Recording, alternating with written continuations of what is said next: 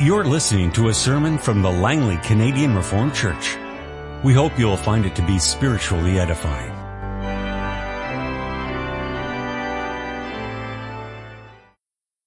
Let us open our Bibles together. We turn to Romans chapter 12, verses 1 to 8.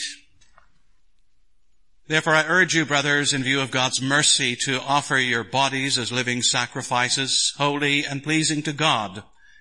This is your spiritual act of worship. Do not conform any longer to the pattern of this world, but be transformed by the renewing of your mind. Then you will be able to test and approve what God's will is, His good, pleasing, and perfect will.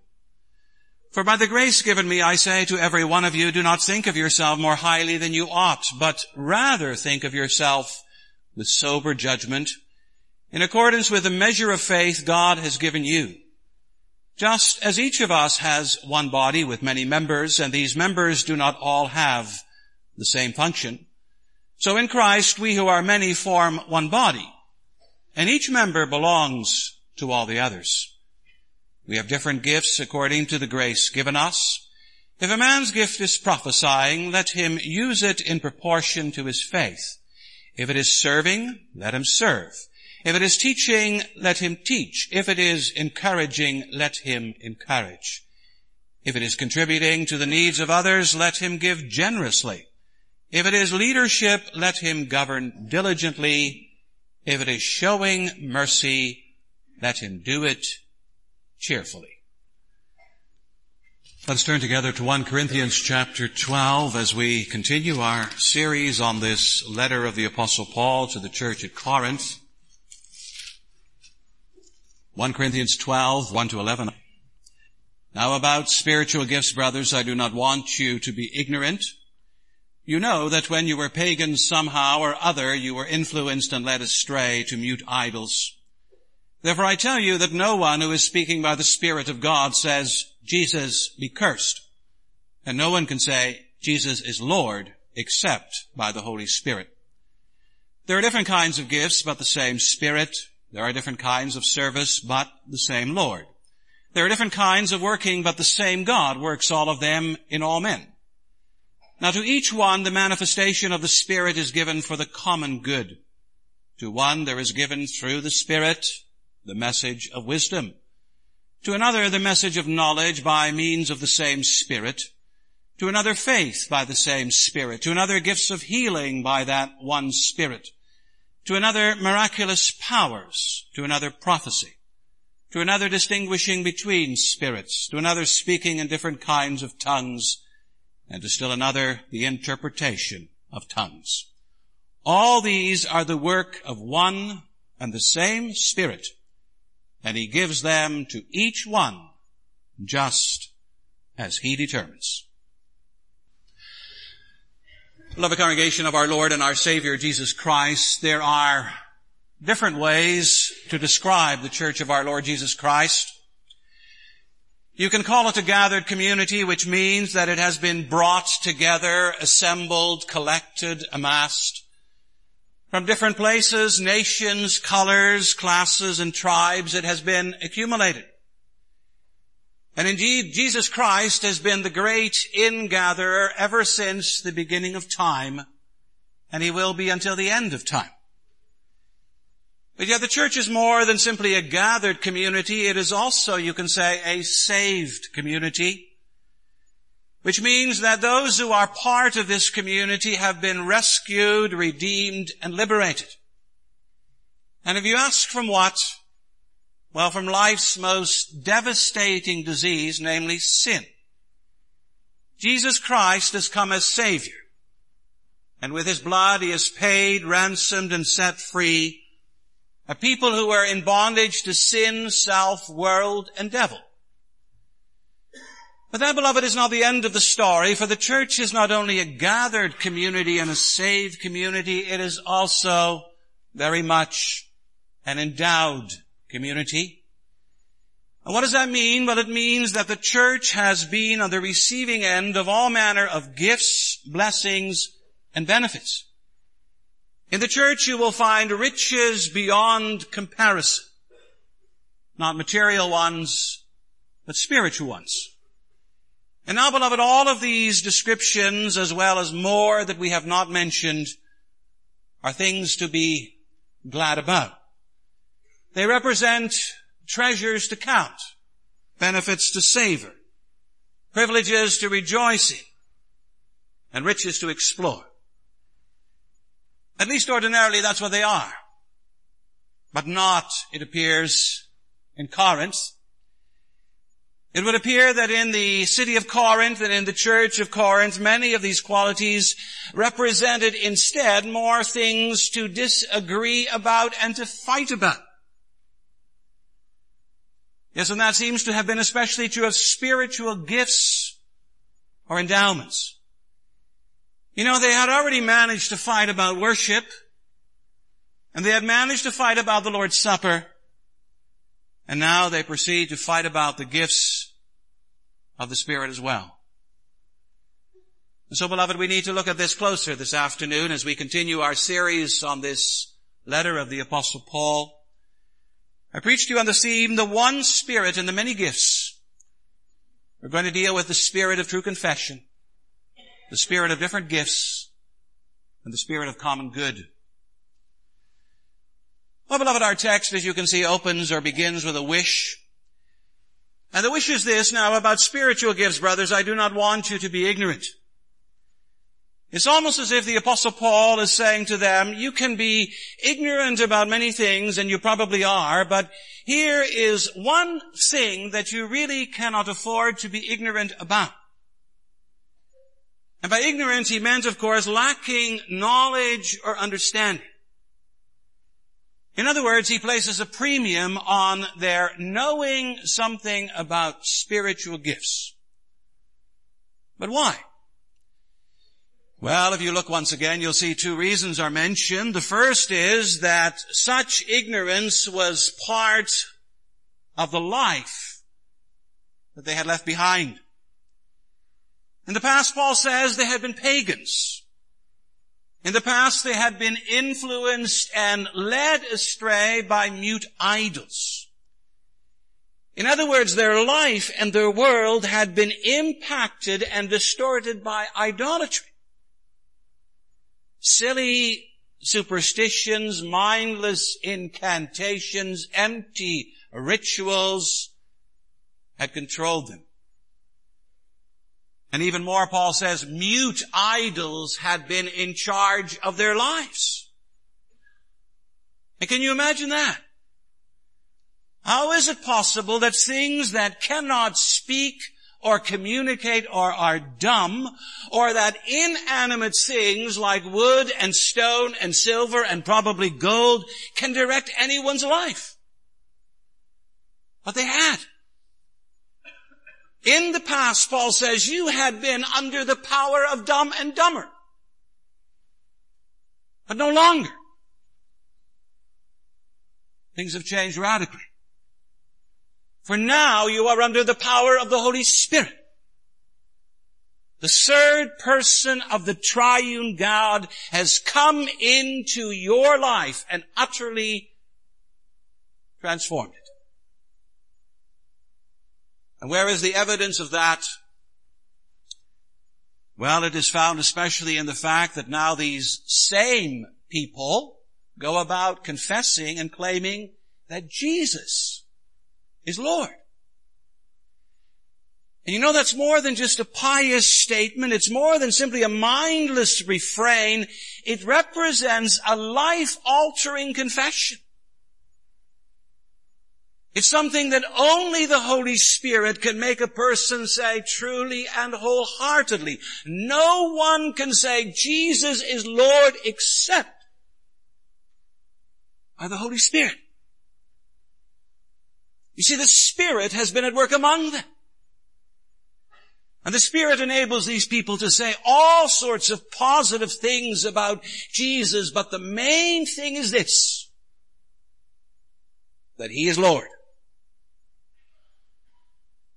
At the same time, you'll also notice that Paul insists that no one who is speaking by the Spirit of God says Jesus be cursed. In other words, Spirit-filled people cannot curse their Lord and their Savior. It's beyond them. It's an impossibility. It cannot happen. Of course, you might wonder, why does he mention the latter? Perhaps you say to yourself, well, I can understand him pointing out or pointing to the Spirit as the source of the confession that Jesus is Lord, but why bother to bring into the picture that matter about Jesus be cursed? Christians don't say that.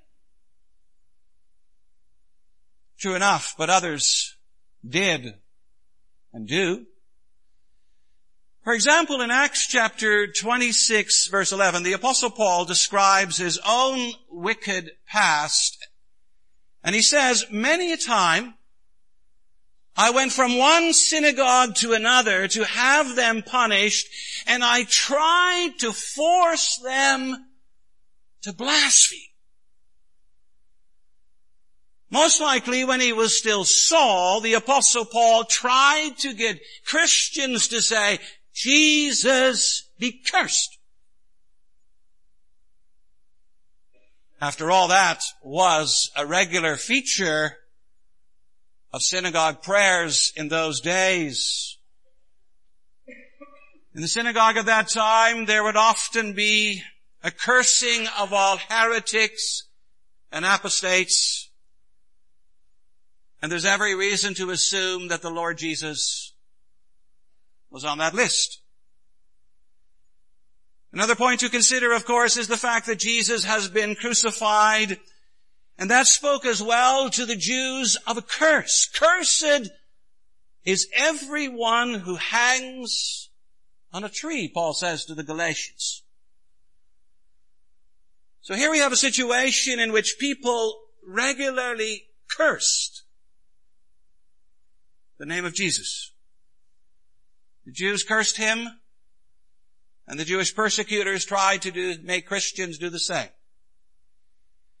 And they were not alone in this, for they were joined in it by the Roman persecutors as well. Church history records the story of Polycarp, the bishop of Smyrna, who was arrested and arraigned to appear before the Roman proconsul.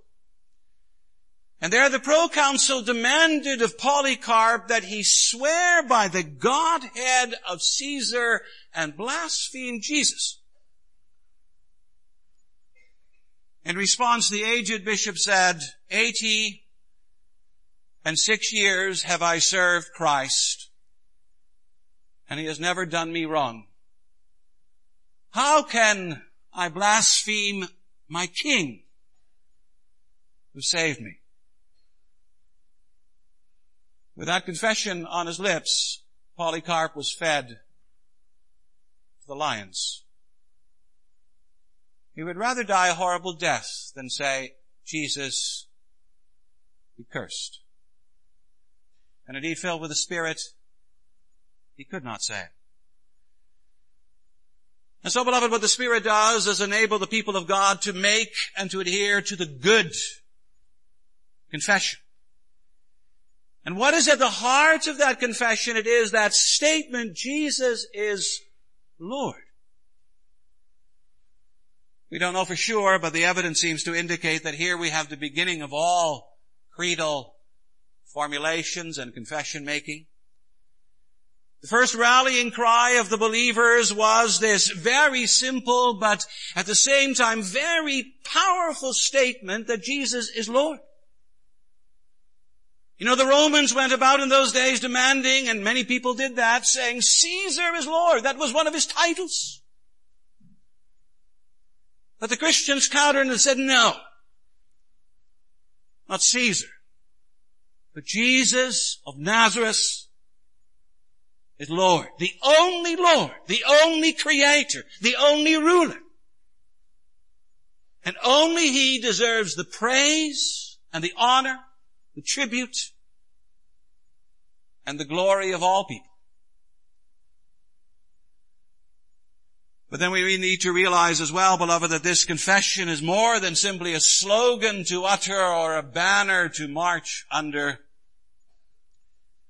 It's also very much a principle to live by.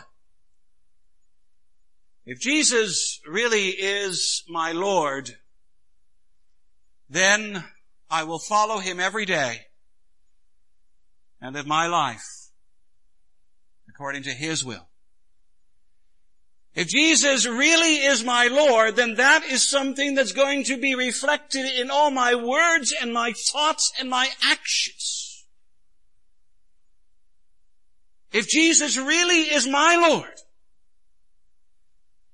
then that will determine the way I work and the way I relate and the way I study and the way I spend and the way I live my entire life. If Jesus really is my Lord, then my business and my time and my marriage and my possessions and my everything will be governed by him. That's what the Spirit wants as well. Not just a glorious confession from an empty heart, but a heart full of praise and thanksgiving to a glorious Savior. A heart of obedience. But then, beloved, if the Spirit is the Spirit of truly confessing Christ, He's also the Spirit of different gifts. The Apostle Paul elaborates on that particular point in the verses 4 and following. You might wonder, why does he do so? Well, most likely because in ancient Corinth, the believers were busy comparing and contrasting their gifts. And further to that, some of them were claiming that their gift or gifts were a lot superior to that of their next believer. Probably it went something like this: my gift of wisdom is superior to your gift of faith. Or, my gift of miraculous powers is better than your gift of interpreting tongues. Or, my gift of tongues is higher than your gift of knowledge. And you know how that goes.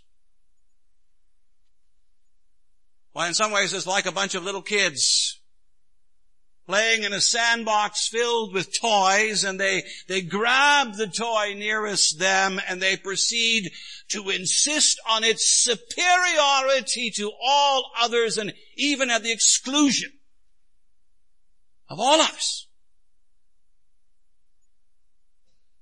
You know, and maybe that's the point. It's hard to be gifted and humble.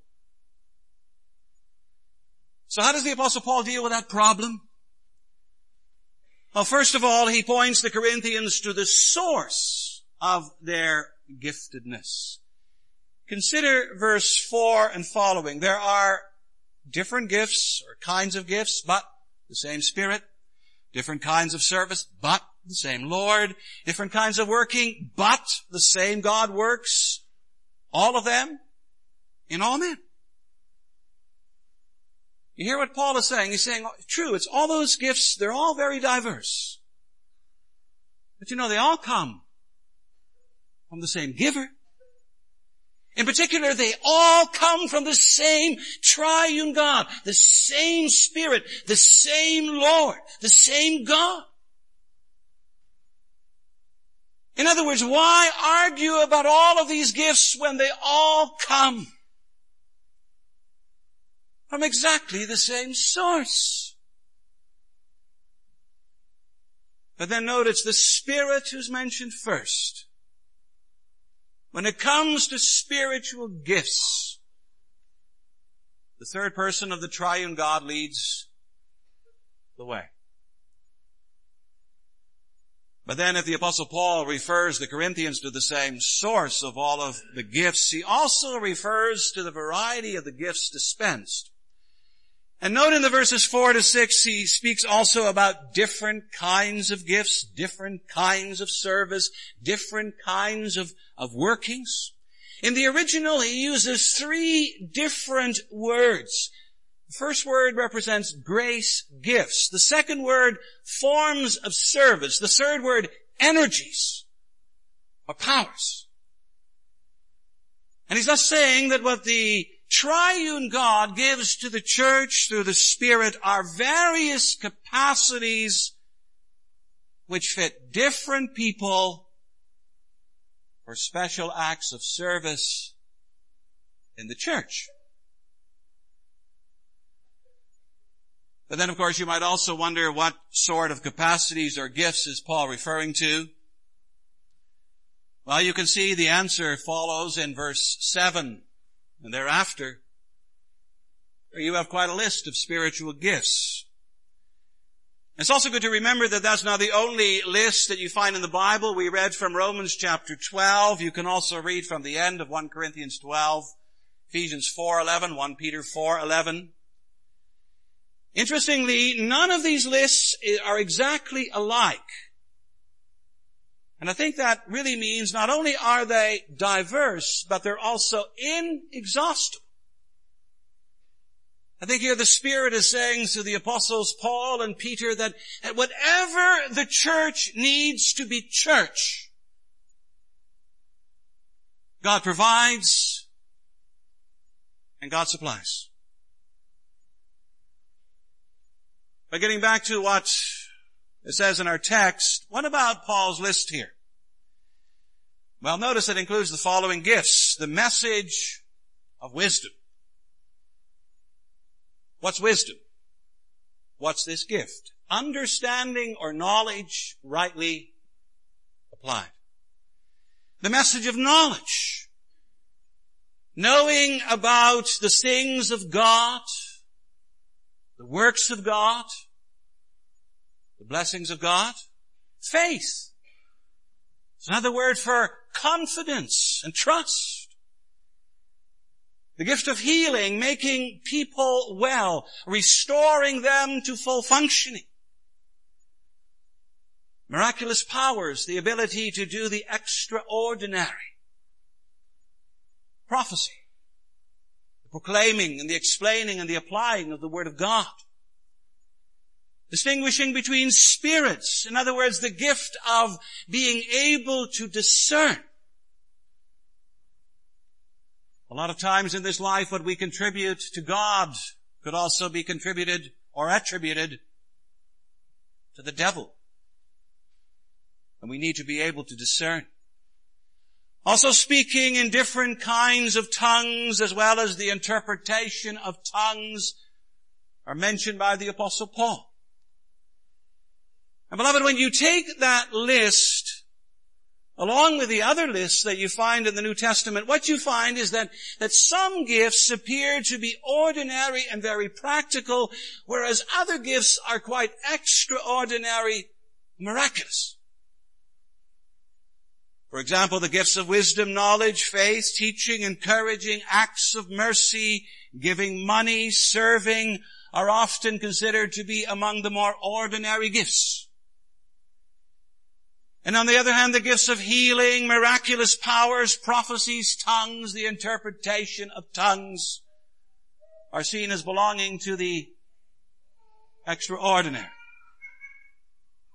And naturally, all of this raises one big question in our minds, and the question is, are all of these gifts also for us today? Now, I'm going to comment in this regard on tongues and the interpretation of tongues later on, the Lord willing, when we come to chapter 14. But for a moment I want to confine myself to the gifts of healing and miraculous powers. What shall we say about them? Do they still happen? The miracles, healings, still happen. The answer to that question is to be found in more than a simple yes or no. For example, there are Christians who insist that miracles are just as much a regular feature of the church's life and ministry today as they were in the days of the Lord Jesus.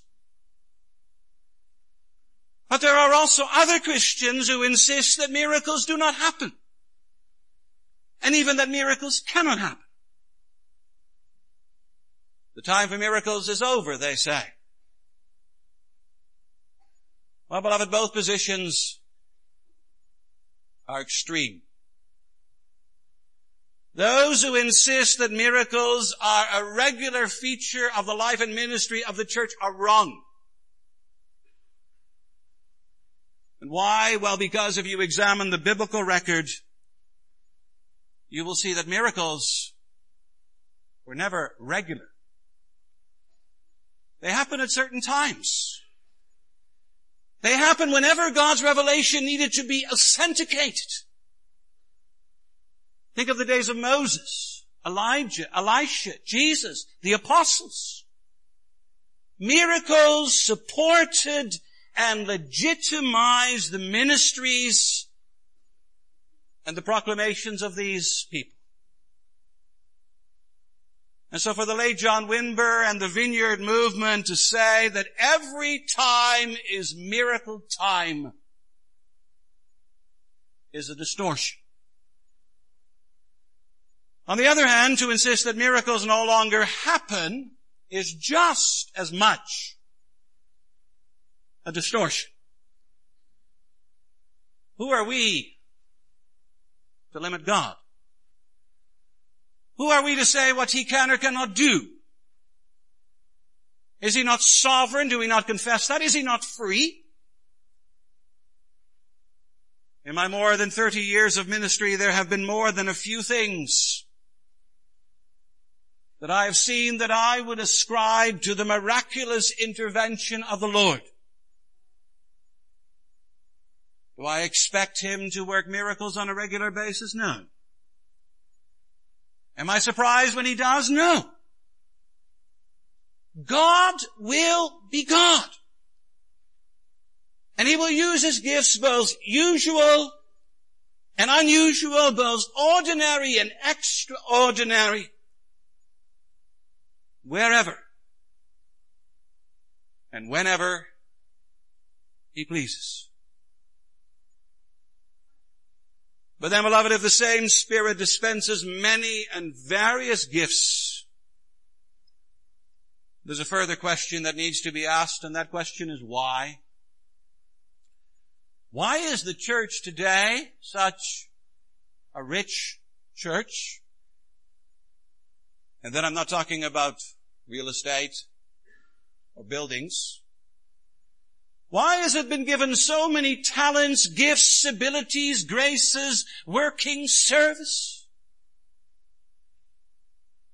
Well, the answer you can find in verse 7. Now to each one, the manifestation of the Spirit is given for the common good. What this means is that these gifts are personal, but they are not private. They're given to each and every believer. The Apostle Paul makes that point over and over again. Romans 12, I say to every one of you. 1 Corinthians 12, he gives them to each one. Ephesians 4:7, but to each one of us. And the Apostle Peter chimes in, each one should use. All of God's children have been personally gifted by God. But at the same time, they are not private. Paul stresses they're to be used for the common good. That means they are to be used in the body and for the body. And their goal is to improve, equip, and bless the church as a whole. And that means, of course, beloved, that no believer is allowed to say to himself or herself, here is a gift that I have received from God that's mine to use in my private, personal life alone. It's only for me. That kind of thinking, that kind of talk is a perversion of the will of God. He wants the Spirit's gifts to be used in such a way that the church, the people of God, will become more and more equipped and enabled and empowered so as to be able to serve one another. Hoarding is out. Sharing is in. Selfishness is sin. Generosity is where it's at. Of course, I realize that in the midst of all of this, some of you may be asking yourself, well, what is my gift? And what am I supposed to share out? How does one go about discovering one's gift or gifts? I suppose one way is by thoroughly examining oneself and one's abilities, but we're not always the best assessors of our own abilities. Another way is by asking others. Sometimes they see what you and I don't see. But you know, the best way to discover your gift may be simply to get out there among your fellow believers. As you live among them, as you listen to their stories, as you get involved with their lives, as you hear about their cares and their burdens and their needs, you'll often discover your gift. And you may find that you have a gift for listening, or empathy, or gentle admonition, or sharing, or hospitality, or wisdom, or discernment, or knowledge. In other words, beloved, the gifts of the Holy Spirit rarely show up on a test, or as the result of a survey, much less through a lot of personal introspection. They're usually revealed as we interact with one another, as we seek to carry one another's burdens, and so fulfill the law of Christ. And so, beloved, the latter is the approach I would urge you to take. By all means, pray to God to equip you. By all means, ask the Lord Jesus to send the other counselor. By all means, pray for the Spirit to fill you. But at the same time, go out and serve among God's people and serve in God's church. Be there for the common good. Get out of the spectator stands. Be there for one another. And be there for the glory of our God and the praise of our Savior. Amen. This has been a sermon from the Langley Canadian Reformed Church. For more information, please visit us on the web at www.langleycanrc.org.